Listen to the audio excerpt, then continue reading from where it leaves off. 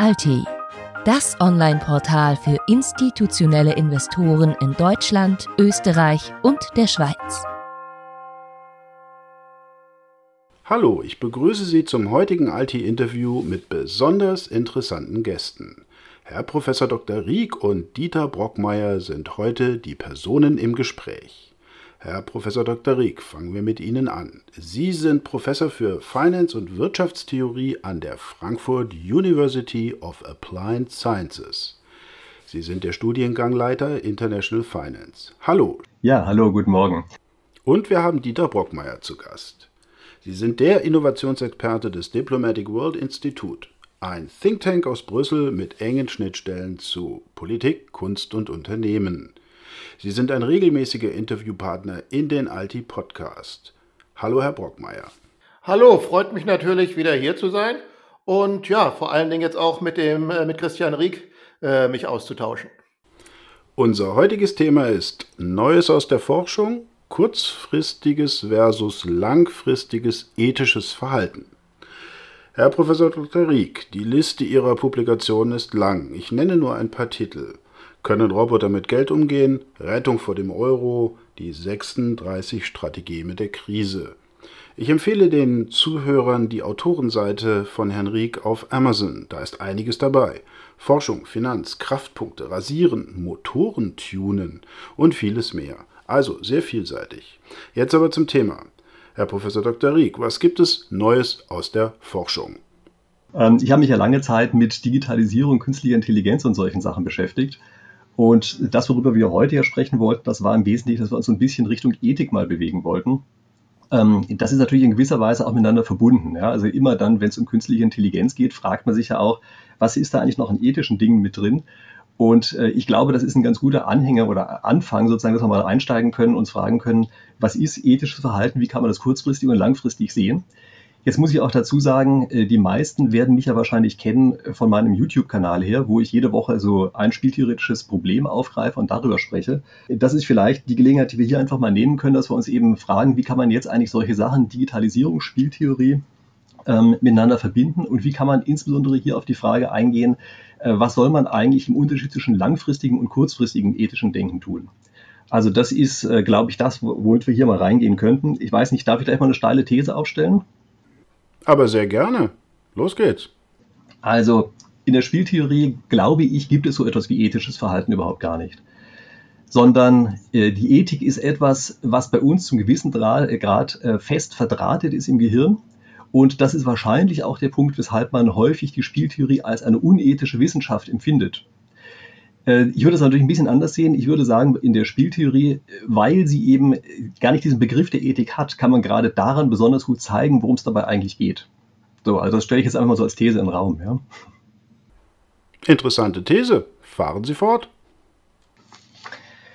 Also ich habe mal versucht, mir zu überlegen, was ist das eigentlich? Also wenn man das mal in spieltheoretische Begriffe übersetzt, ja, was ist dort eigentlich da sozusagen das Äquivalent zu der Ethik? Und ich glaube, das ist insbesondere die Frage nach kurzfristigen oder langfristigen Vorteilen. Also wir empfinden häufig dann ein Verhalten als ethisch einwandfrei, wenn es eher langfristige und kollektive Vorteile bringt und wenn es uns zur Kooperation befähigt. Also wenn es das schafft, was eigentlich den Menschen erst ausmacht, nämlich nicht als Einzelwesen zu agieren, sondern eben als eine Gruppe aufzutreten, die in der Gruppe viel stärker ist. Also das scheint das zu sein, was man sozusagen diffus als Ethik bezeichnet. Und wie gesagt, das sind vermutlich Dinge, die bei uns im Gehirn fest verdrahtet sind. Und weil die so fest verdrahtet sind, empfinden wir eben häufig eine Theorie, die einfach mal von diesem fest Verdrahteten abweicht und sozusagen von Grund auf, vom Scratch an sozusagen versucht zu zeigen, was sowas eigentlich ist bei diesem Verhalten. Deshalb empfinden wir die teilweise auch als so schräg. Naja gut, also wir sehen ja eigentlich auch, dass wir darauf gepolt sind, der eigenen Spezie nicht zu schaden und der eigentlich immer Vorteile zu bringen. Das, denke ich, ist der Grund eben für diesen kollektiven Ansatz, den der Herr Rieck gerade beschrieben hat.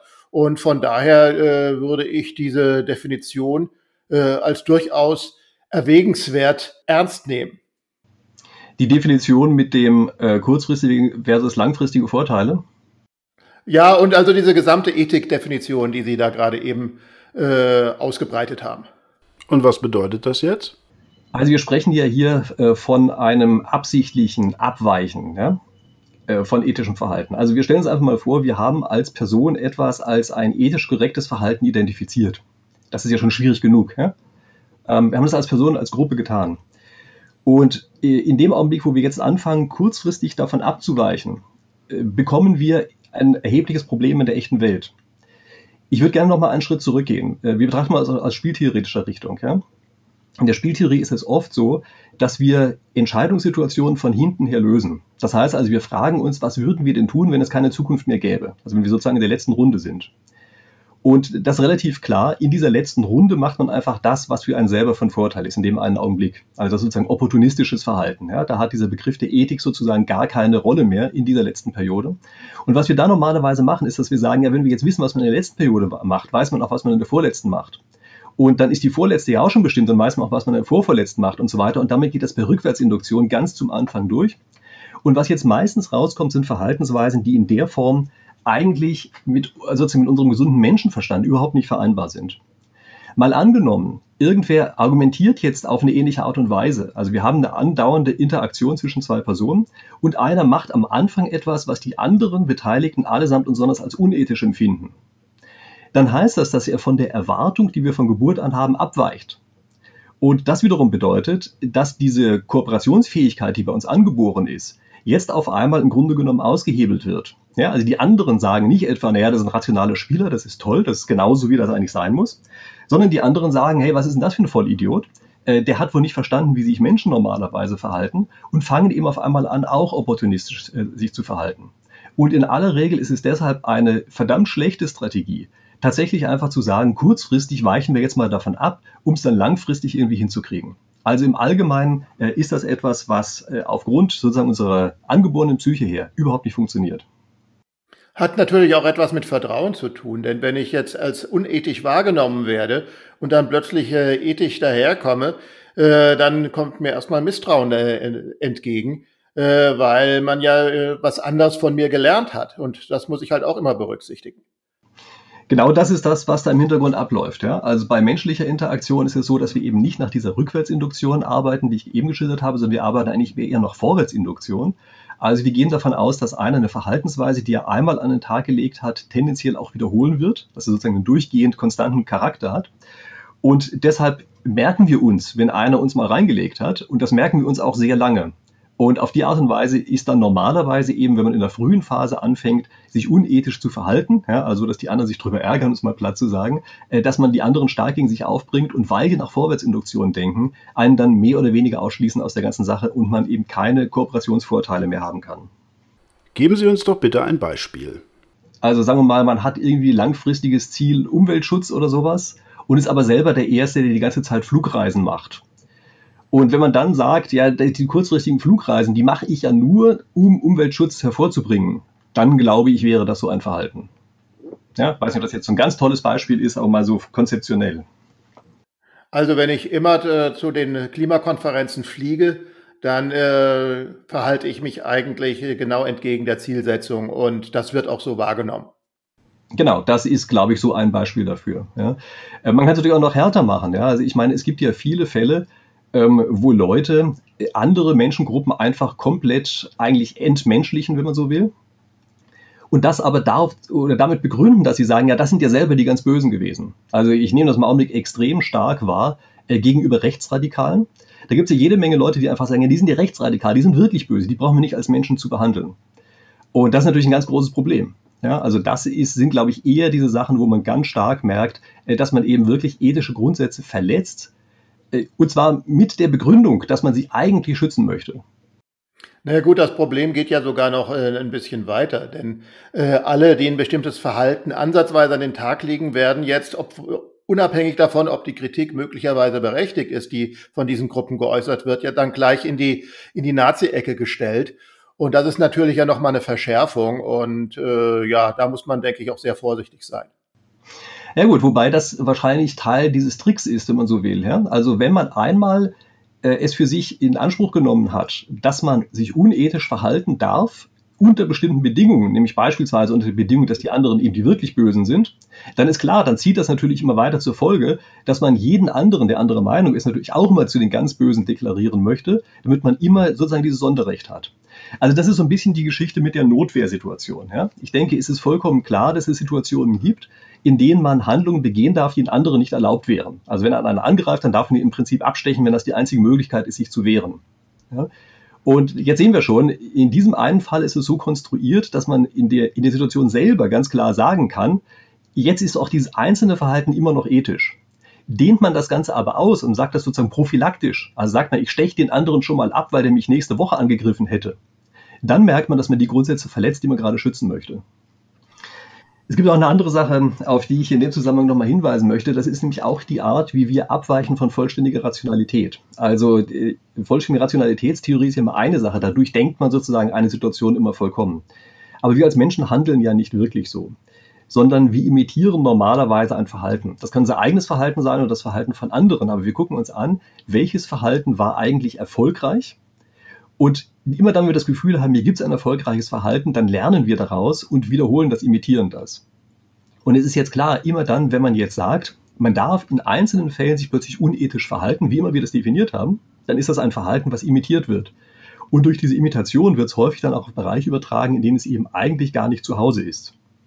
Und das ist eben das nächste Problem dieser Argumentation, ja, dass man kurzfristig abweichen darf. Interessant. Welchen Schluss ziehen wir jetzt daraus?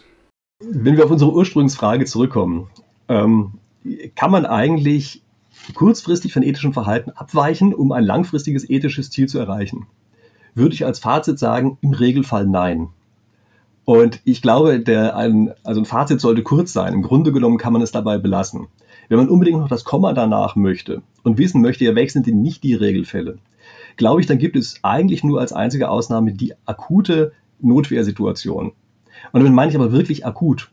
Also nicht solche diffusen Sachen, so wie dass man sagt, hier könnte in Zukunft was passieren und die anderen sind ja böse und deshalb unterstelle ich ihnen, dass sie würden und so weiter. Also das fällt da alles raus. Ja. Es muss wirklich eine akute Notwehrsituation sein. Und dann darf man offenbar Verhaltensweisen anwenden, die man normalerweise nicht angewandt hätte.